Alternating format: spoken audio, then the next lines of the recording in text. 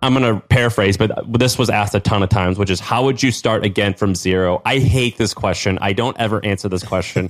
I'm like, that's an impossible thing to answer because you're just looking for like a spoon-fed thing. And you're just not going to do whatever we say. I mean, if you're asking that question, you're probably not going to do it. Okay, but still answer it. What answer it the way you want, which is maybe you're not spoon feeding a specific answer, but like, dude, if people, what does a guy like Sam do in a day and age like this? Let's put it differently. Well, and I also don't like this question because the answer is I would do exactly the same thing. Again, Sean Puri is doing what I did. And how's it going? Is it working wonderfully? It's working amazing. It feels great to be Sam Parr at age 24, however old you were when you started this, I would do the exact same thing. It totally works if you pick the right niche. But here's the thing is like, you care about this topic. I cared about my topic, which they were related, but not the same. You don't mind writing every day. I didn't mind either. Right. And so I would do the same thing. The only thing that you did differently was that you were already kind of famous and you had this huge Twitter following, which definitely helped. I had a 10,000 person email list from HustleCon, so I had a little bit of a base, and we're both doing the exact same thing. Make sure you have content market fit. And so, which means you see if you can create a newsletter every single day, which both of us have done.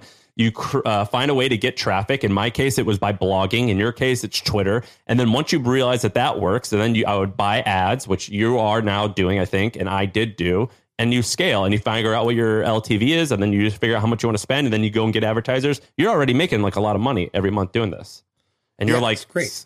4 months in. It took me 2 years to get to where you are.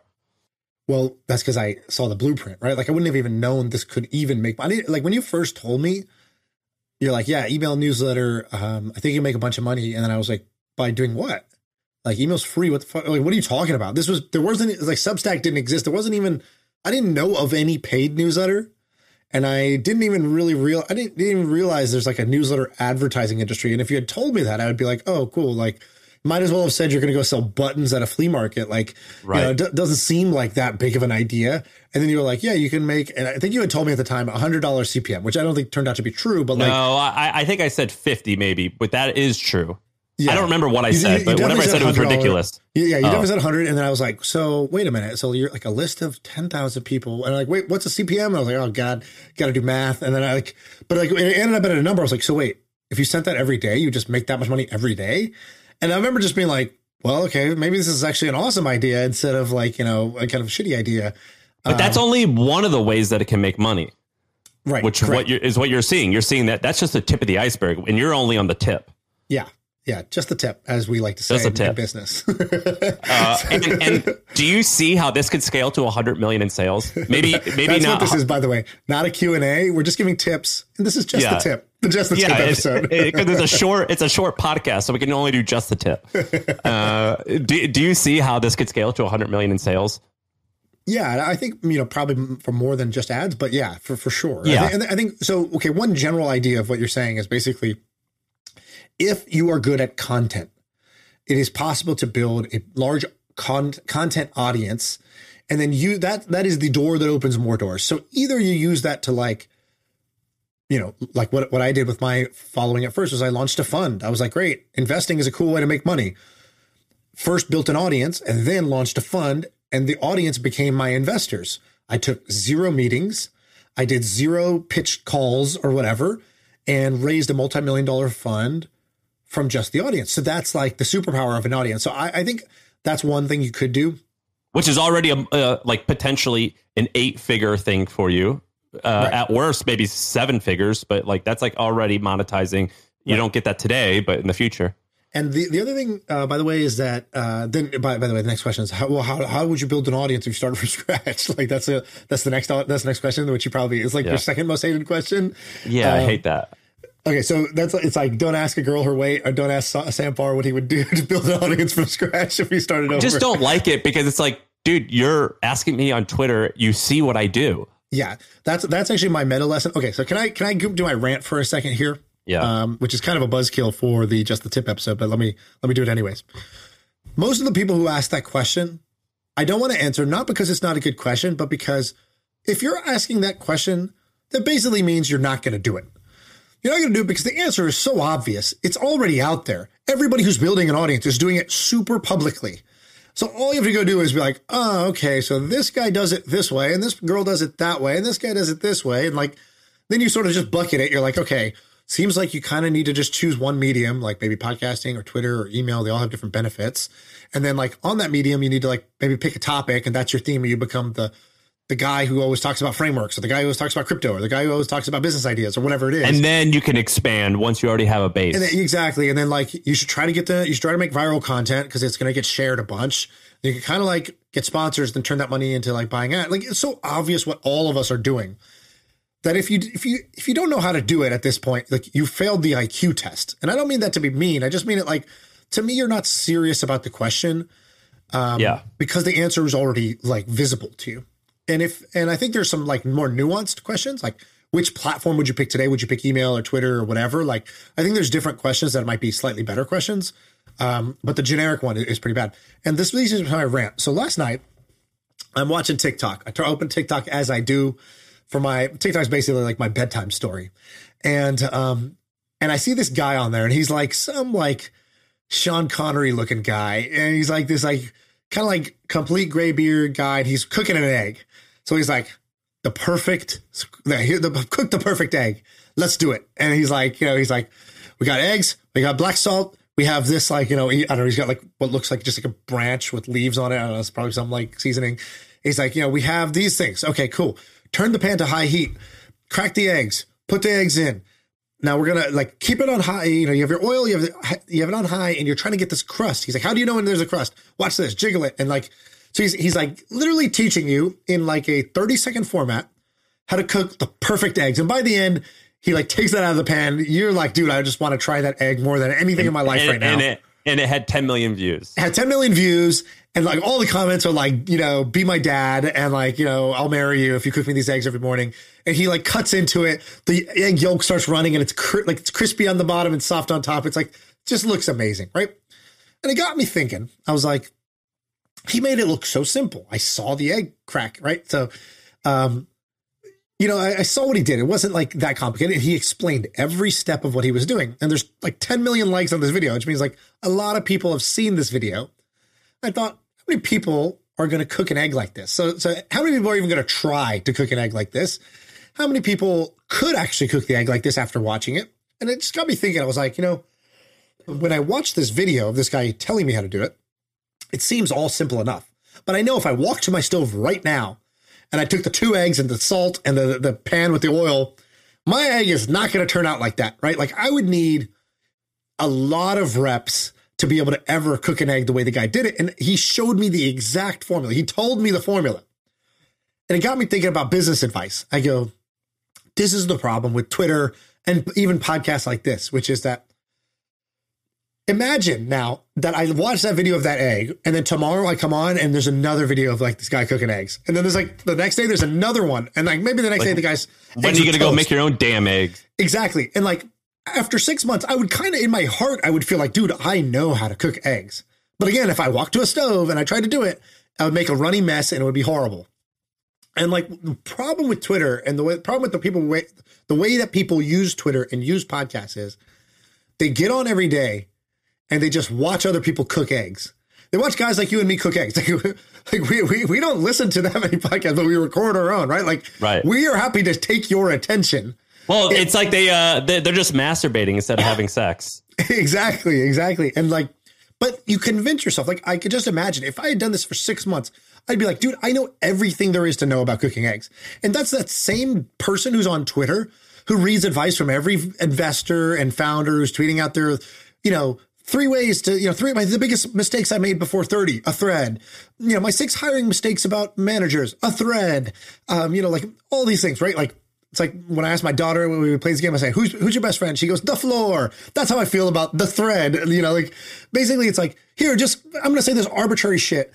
And like, I can imagine that if you listen to that and read that every day, you would think you are learning how to cook eggs, but you have no idea how to cook eggs, even after reading all of that. In fact, you almost are worse off than somebody who just tried to cook eggs for 2 weeks straight.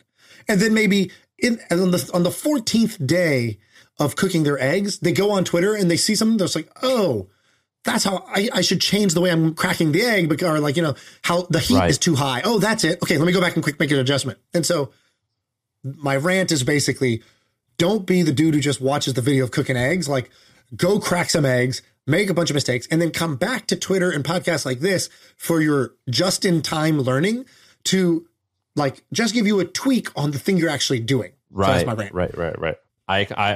I'm on board. I completely agree with everything you said. You want to do? Let's go back to answering some questions from people who want to watch us crack some eggs. All right, you pick one. You pick one, and then I'll pick one, and so forth. Okay, sounds good. Let's do this first one. So, what are the key traits you look for in a co-founder and red flags so that your business is successful and you guys stay happy? And I think you've had like multiple co-founders, I think, right? Ish. I was always like the guy, and then like I had first people that were more Batman and Robin. Yeah. But then with Joe Spicer for my fund, it's 50-50. And what I've learned, number one, they have to be emotionally healthy and very emotionally stable. I would consider myself to be mostly stable on the big things, but my mood goes up and down. And for me to be a good partner with someone, they need to be emotionally stable. And even if I was like really stable, it's really important because I've seen a lot of like, it's just like the same way you ever have like a friend that's got like a husband or a wife and they're just fucking crazy. And it's like, I don't know how to advise you here. Like this person is acting irrational. Like it's really challenging. It's like you want to separate them, be like, you stop acting crazy and you stop acting crazy. That's my only advice to both of you guys. Yeah. It's like, dude, this is just, it's not going to work out. And so I married a woman that was like very stable and even keel. And I realized, oh, that's perfect. So what I look for in partners is people who are emotionally stable. And I also want a partner that's incredibly honest and undersells themselves. And if I find out that they lie at all, like even on small shit, it's game over for me. So really high integrity is important. And then finally having really high energy. So like who wants to push the pace. And basically with my best partners, I feel intimidated and inspired by them. That's a great way of putting it. And I think it shows like I'm pretty chill. Sarah is very chill. I don't know Joe that well, but he seems also very chill. Very chill. Very calm. Your partners basically and your ventures are like, resting heart rate under 40. Like it's hard to get a heart rate up. And like, I think that's good. That's a good pair for you. Yeah, because I don't mind being the high energy. Like I'm typically the one that can be the catalyst and be the igniter. Right. And then a person that wants to be the guider, I enjoy. Right. Yeah, that's a great one. There's this book that I read called Why You Will Marry the Wrong Person. Have you read this book? Yeah, it's by Tim Urban. No, it's the School of Life. He has a blog post called that. Oh, yeah, you're right. School of Life. So in it, like the very first principle is like, we marry the wrong person because, one of the things it says is like, we don't even know how we are crazy. Everybody's nuts. If you don't recognize how you're nuts, you're not going to know how to pick a partner who can deal with your version of crazy. And you're going to have to deal with their version of crazy. And the idea that you're going to change them to not be so crazy is like not a thing. Like everybody's weird or you just don't know them well enough. So like you got to know your weirdnesses and then be like, cool, is this person fundamentally compatible with my type of weird? That's kind of a version of what you just said. So what are yours?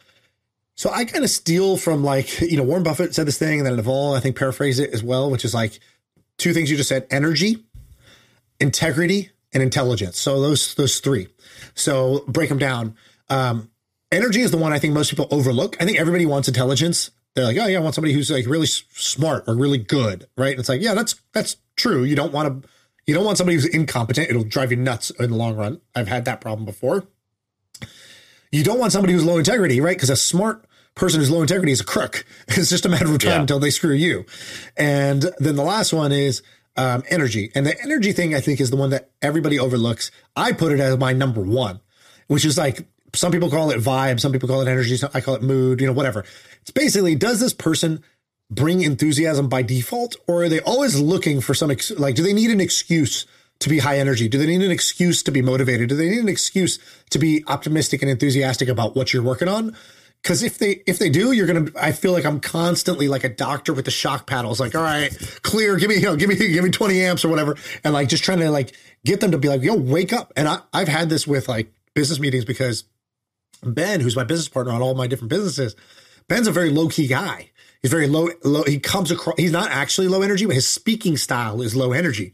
And so sometimes we'll be in meetings and I'll just be like, Guys, I just don't want to ever be in a meeting that feels like this right now. Like nobody's fighting, but like also nobody's saying anything. Like, hello, wake up. Like, you know, do you care? Are you there? Do you have ideas, or are you just creatively bankrupt?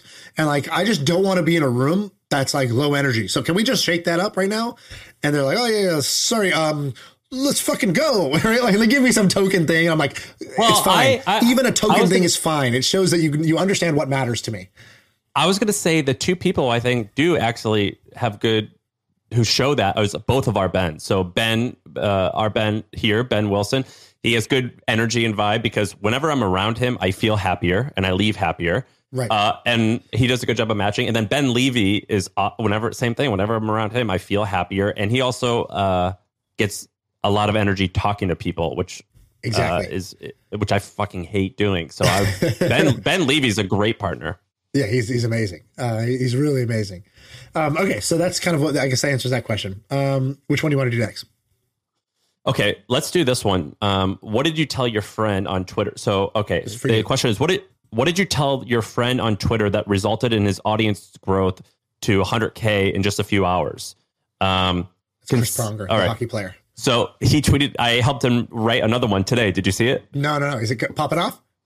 Oh yeah, right away it got like 5 or 10,000 likes in the first 30 minutes, and it's already reached 5 million people. He told me. So explain the thought process. How did you? Right. What advice did you give him that would help him do that? People hate this advice, but look, here it is.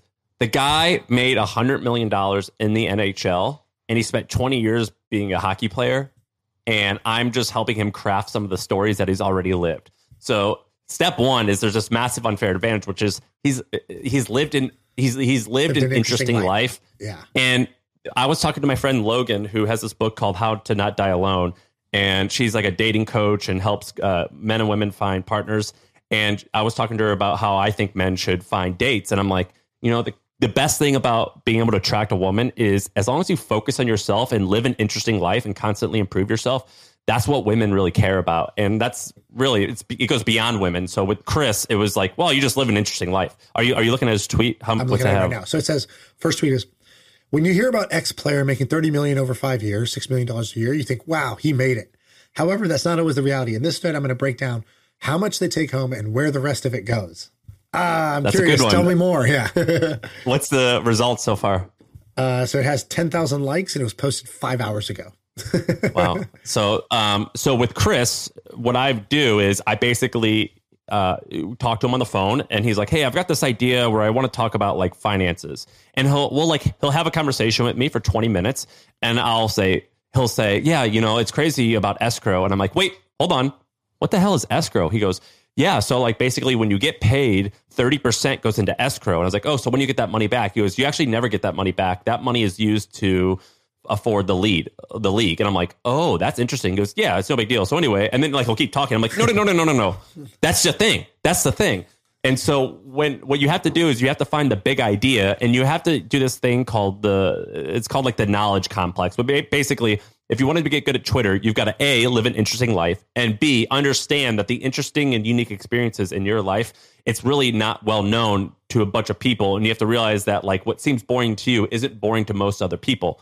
And so you've got to figure out how to tweet that. And if you don't live an interesting life, go and live an interesting one, or go and learn about a topic and just tweet everything you're learning. Exactly. I think you said it perfectly. I'll only add one part to that, which is in my power writing course, I teach this exercise. And basically I explained it the exact same way you said. I said you have two choices. Like fundamentally, you can either be a generous expert, meaning you know something so well, you could just be sharing it with the audience, or a curious novice, curious beginner. So it's like, you just say, yo, I don't know anything about this, but I'm curious. I'm going to dig in and find out. If you want to learn what I learned, going from zero to understanding, DeFi, just follow this thread. And a bunch of people are like, great, yeah. I'm also a dummy. If you're going to do a bunch of work for this, I would love to hear what your takeaways are at the end.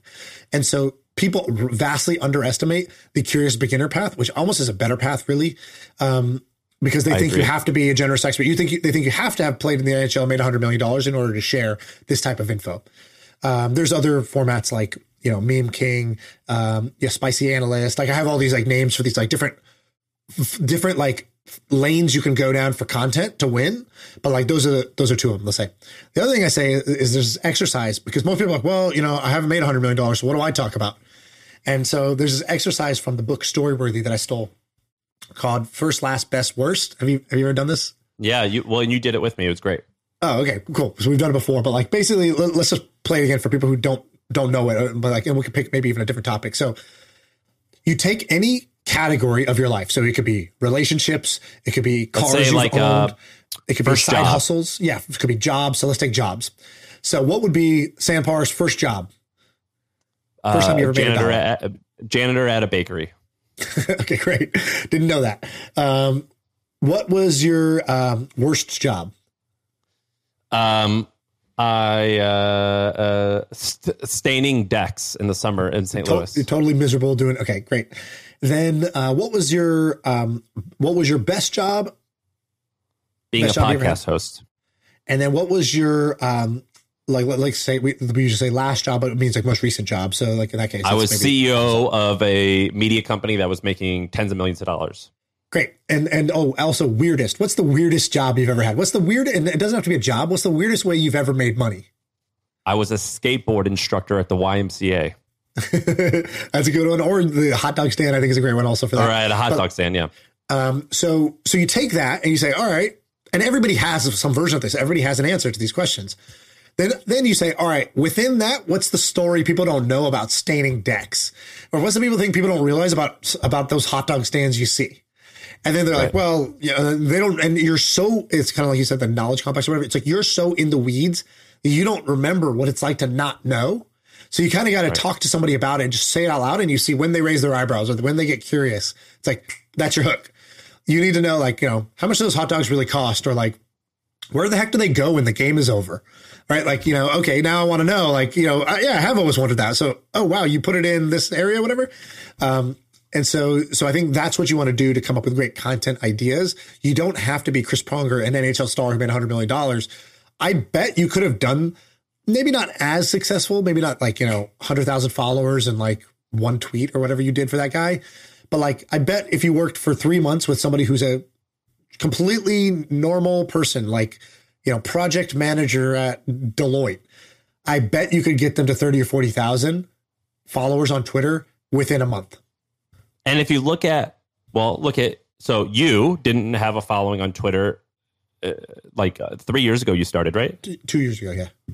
2 years ago. Now you've got over 200,000. Trunk Pham, the guy who worked for me for a long time, when he started working at my company, I think we helped, or he signed up for Twitter. Now he's got what, 300 or 400,000 or something. Yeah. 500,000. And then nuts. there's like loads of employees at my company that have done it. Like, it's very easy to do. Yeah, exactly. All right, let's do a different one. You're up. What would you say to a lawyer I'm a lawyer with a very good salary. What would you say to me? I've got a great answer. To motivate me to leave my cushy but soul-sucking job and jump into entrepreneurship? If my boss asks, I'm asking for a friend, ... I would say don't jump into entrepreneurship and get happy with your job. If you're someone that needs another person to give you motivation to bail, you shouldn't bail. You're only doing it because you think that people think that it's cool because people they admire do it. I would say don't do it. I don't think that you're the personality type that will be happy doing this if you need someone to motivate you. Yeah, exactly. And by the way, there's a trick there, which is if that pisses you off and makes you want to do it, cool. You are an entrepreneur. Go ahead. You may pass go. You may collect your $200. If that answer feels so wrong for you, it doesn't sit well with you, and it annoys you that Sam even said it, and you get this like random chip on your shoulder for no reason, you kind of are. That actually did get you going on the right path. And also, if you're a lawyer, I do think that the hours lawyers work are ridiculous, but you could make a lot of money, and I bet there's a world where you could do like a 9-to-5 legal business or be a lawyer and have a really good life. So like, why bail if you're not compelled to do it enough that you're just going to do it? Maybe don't bail and be happy. Yeah, for sure. All right, pick another one. Would you consider buying an existing business and growing it, or would you only want to start things from scratch? Frankly, I don't know why I haven't done that. Like, it's pretty clear to me now that is a better path for entrepreneurship. unless you really just have the killer idea. But for some reason, I haven't done it yet. I just keep starting new things from scratch. I think there's some fun in that. And it's not really the logical decision. It's more of the emotional decision. But I for sure would, and in fact, think I should be doing that because I know how to run a good business and I know how to grow businesses. And taking something that's already doing $5, $10, $15 million a year and getting it to 50 would be a lot easier for me than getting something from 0 to 50. And so why not? Yeah, it makes a lot of sense. I just don't get, maybe I'll do it one day. I know people talk about this all the time. I agree that it is actually easier. And I agree that the likelihood is better and your life would, in most cases, be better. I just don't give a shit about something that someone else made. I enjoy starting it. I think that to me, building a business is like my art, and I like doing it from the ground level. And what about, okay, I got a question for you from Twitter here. So John Williams asks, how hard should you be willing to work to create a successful business? Is it an 80-hour-a-week job? Is expecting to only work 40 hours a week unrealistic? And by the way, his tagline is, John Williams, fuck work, let's play. So I think we know what he's trying to do here. Well, let me just say this. When I started my company, the first 2 or 3 years, I was working constantly all the time. And people would be like, well, what does that really mean? Like you're in the office, you're thinking about it. Obviously, I would get to the time. I would get to the office at 8 or 9 a.m. and I would go home at 7 or 8 p.m. And I would dick around at the office and hang out with my employees, but it was really important to me that I was the first to arrive and last to leave. And I didn't expect. No? I would work Sunday evening, but not Saturday. So that's like, just take that, as literally what you said. So let's say 12 hours a day, 5 days a week. That's 60 hours a week, plus maybe a couple hours on the weekend. So maybe 64 hours or something like that in a week. Yeah, but I couldn't sustain that. So I only did that for like the first 2 years and to get to like profitability and hiring people. And then I was able to where it was like some weeks it was 80, other weeks it was pretty chill, it was 40. So I was able to relax a little bit more. One time I took a month off. So I was able to we were making like $8 million that year. So I was able to chill a little bit. If I had to start something again, I would expect that I would work 40 or 50 hours a week getting it going. But here's the thing.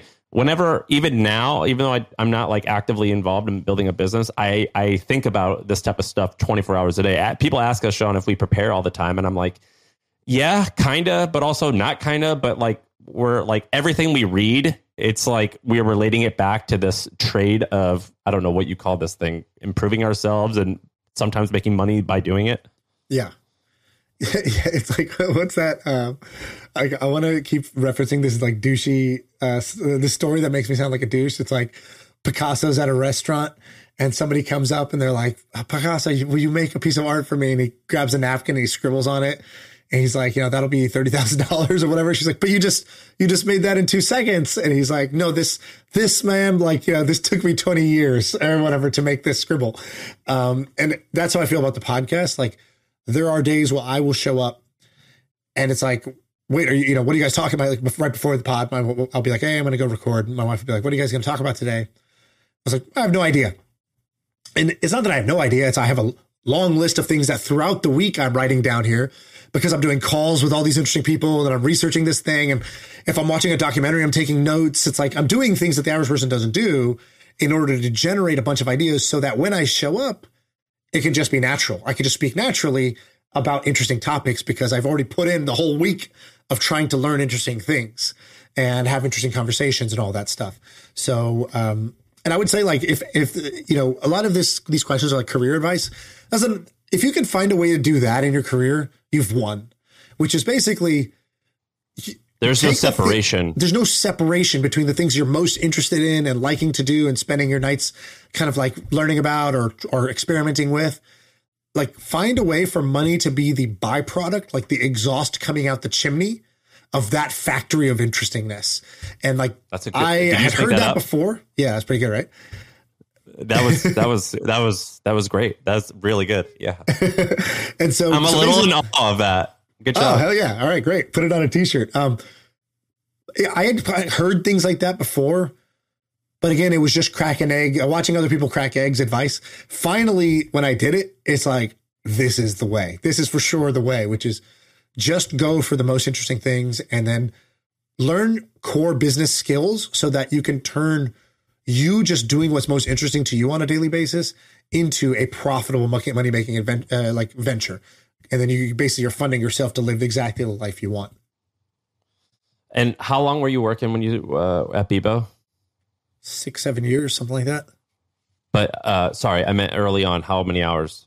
Oh, I would work a lot, but it was more like, I don't necessarily know if that was productive. Like I was at the office every day I would get there like 9:30 usually. And then I would leave either like 8 p.m. or I would sleep there because there was like an apartment built into the office.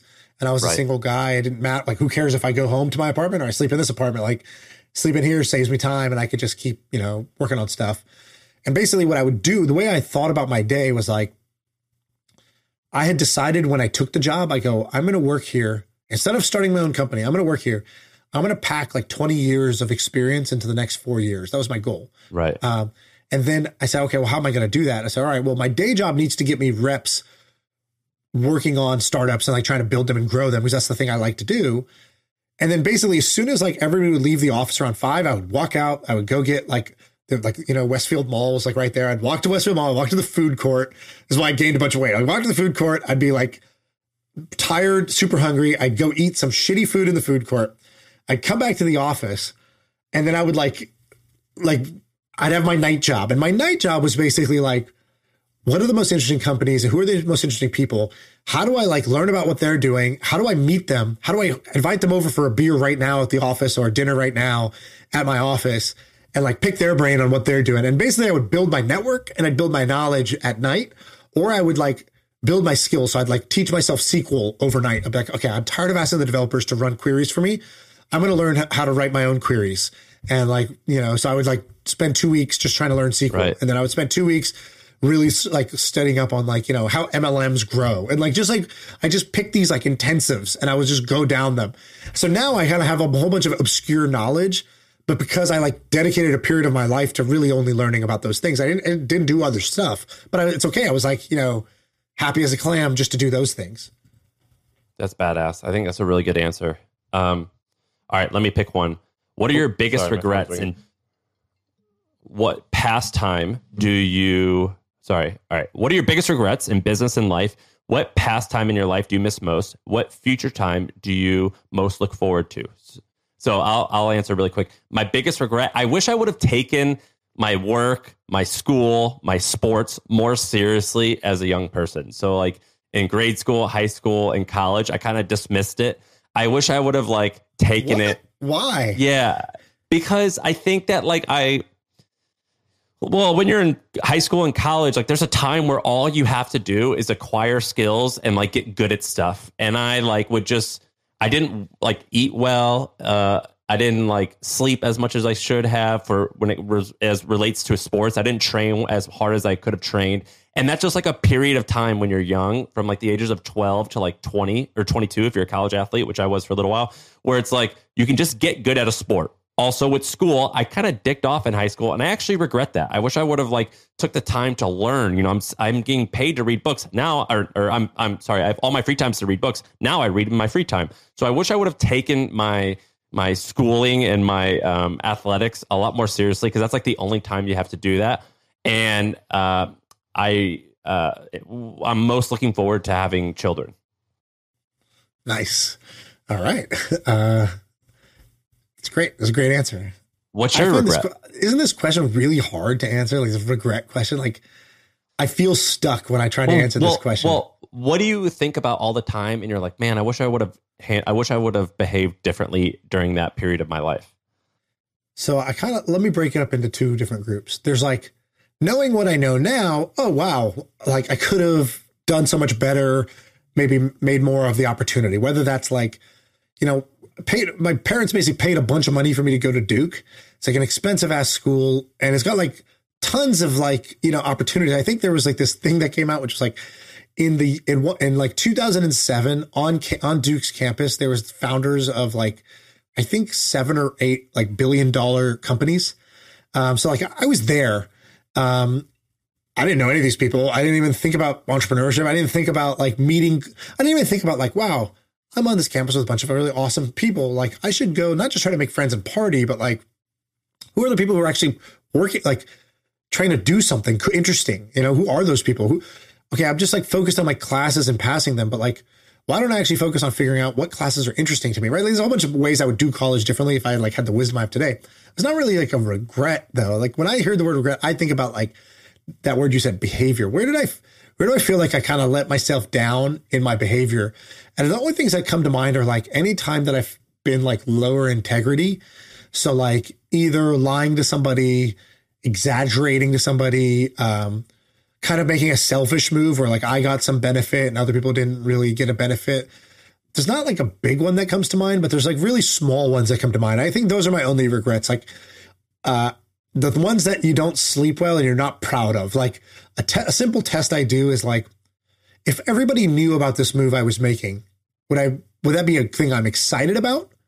Like if I could magically get distribution and everybody knew this about me, would this be something I'd be proud of or embarrassed of? Or neutral. And it's like basically anything that's in neutral, I'm like, well, why don't I just do it more interestingly? You know, like, let me just take the common and make it more uncommon. Like that would be all that. And so that's helped me a lot.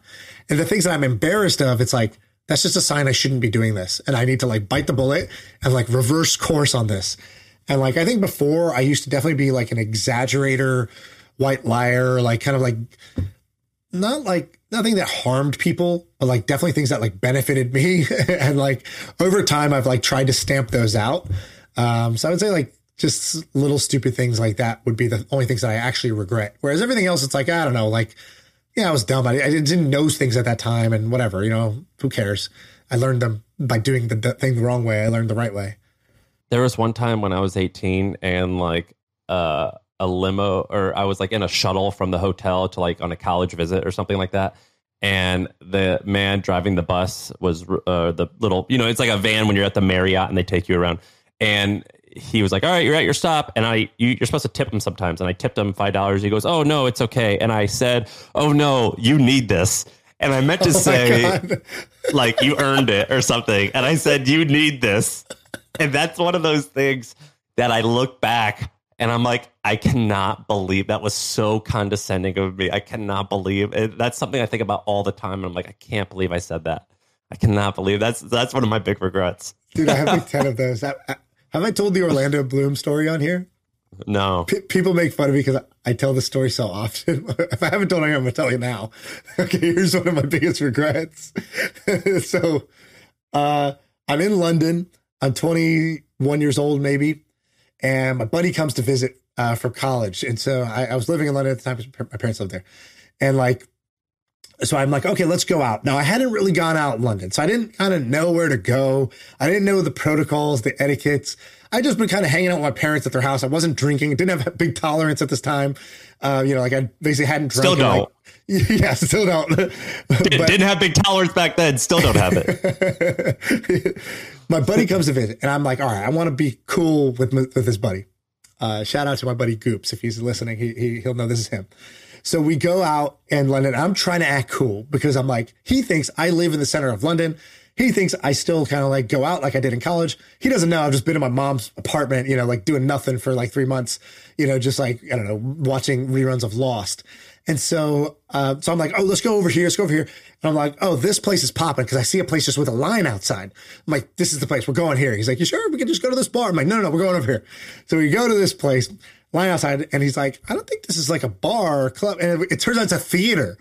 And I'm like, oh shit. But I'm like kind of pot committed to my like plan of like, no, this place is the best. I've now picked a theater, like this plays, but the play had just ended and people were waiting outside. I'm like, and there's this group of girls. They're all visiting for the University of Georgia. And Duke University has like kind of notoriously like not the hottest college girls. And so these girls to me were like a 14 out of 10. And so I'm like, and they probably didn't have the hottest guys either. Yeah, right? well, Like, I was a strong 7 at Duke. I'm a 3 at public school. So I'm a private school 7, public school 3, and so I'm a state school 3. So basically, I'm like, okay, I'm still trying to recover from Goops being like, why are you telling me to go to this theater?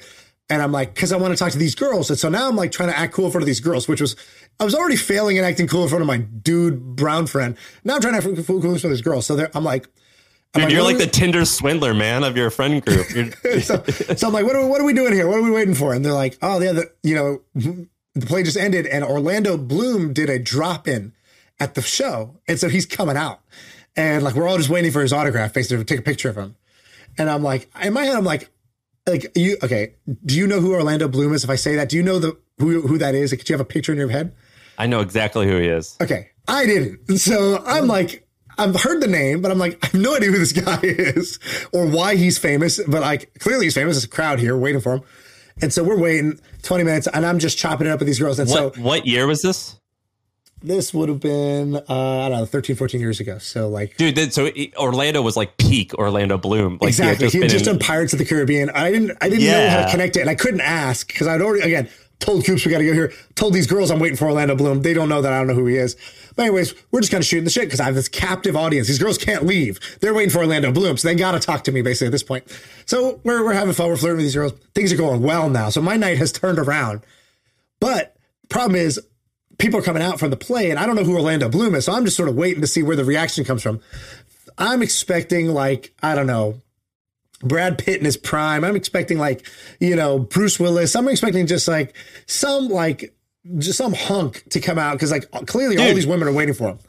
Lando's pretty hunky, man. He's pretty good looking. He's a lot more like, petite, exactly the word I'm looking for. So this guy walks out and he's just this kind of small guy and he's got this wispy body and this wispy mustache. And I'm like, this is the fucking guy. And so like, I'm just sort of like, and I'm a little bit drunk. I'm pretty drunk at this point. I'm just like, oh my God. So he's facing he's like signing autographs for the other people. He's like about to get into this car, this limo. And like, there wasn't a lot of space, like the distance between me and my kind of like, this window in front of me is 2 feet away. That's how far he was away. And he's just not turning around to like sign our autographs or whatever. I don't want his autograph, but he doesn't acknowledge us. Tap him on the shoulder. So I just go, Orlando. And like, I'm screaming his name. And so I said it like kind of like medium and then he doesn't turn. And so then I'm just drunk. So I'm like, I'm just going to say it as loud as I can. So I'm yelling and Americans are already like 40% louder than Europeans. And now I'm trying to be loud. And so I'm like, he's not American. Right? I know, but I'm in London. And so most people are being very civilized. So he probably doesn't like that either. Nobody liked it. Trust me. Like these girls who I was shot, they're like, oh my God, this is so off-putting. Why is this man so loud right now? And so it sounds like I'm just screaming and I am screaming. He turns around and I just go, Orlando. And he turns, I go, and I'd see his face for the first time. I'd only seen his petite body from behind, which was just basically a woman's body. So he turns around and I see his mustache and I go, what's with the stash? And then he's like, and he doesn't know what to make of it. Like, what do you mean? How do you answer that? What's with the stash? It's like, and I'm thinking, I thought it was from the play. I thought he had left it on because it looks so ridiculous to me. And so he's like, and he just sort of rolls his eyes. And the girls are like, you're the most uncool dude on the planet now. You've annoyed Orlando Bloom. And he just like, he starts walking into, he just sort of aborts. And the girls are pissed because he didn't like acknowledge them now either. Our whole section got blacklisted. So he gets in the car. So trust me, that's not the worst of it. He gets in the car. This is where the story ends in the final crescendo. And I'm like, and something comes over me. I'm like, I'm like a entrepreneur. I'm action oriented. I'm a go-getter. So I decided to be a go-getter with Orlando Bloom. And I go to the car and there's no security because again, nobody expects a buffoon to just like open up the car door. So I reach through the window. He's waving bye to the fans through the back seat. I reach through the passenger front seat into the back seat while he's waving and my hand just wraps around his thumb. Like I was going for like a high five, but he's waving, so it's a moving target. I only catch his thumb. And have you ever had another man's thumb inside your full hand? Yes. One of the most uncomfortable feelings in the world. Yeah. I immediately sober up. He looks at me like, yo, bro, like, why are you grabbing my thumb? And I'm just like, I sober up. I was like, dude, I'm so sorry.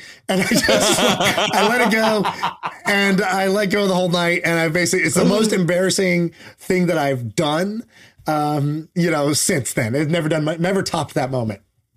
So that's my biggest regret. Oh my God, that's awesome. Grabbing Orlando Bloom's thumb as he drove away after making fun of his mustache. If Orlando, if you're listening to this, if your cousin is listening to this, send this to Orlando. Let him know that guy, he was just trying to impress his friend. Yeah, he was just trying to be, I don't know what he was trying to do, but it was an accident. We know you're trying to do. You're doing it for the tail. Whatever. Everyone's been there. He would empathize with that. I don't think we should do any more. I think we have to end on that. That was awesome. That was the best story I've heard in a long time. All right, fantastic. Good Q&A. Just the tips from your boys. That's what we're going to call it. Just the tips. All right, we're out of here.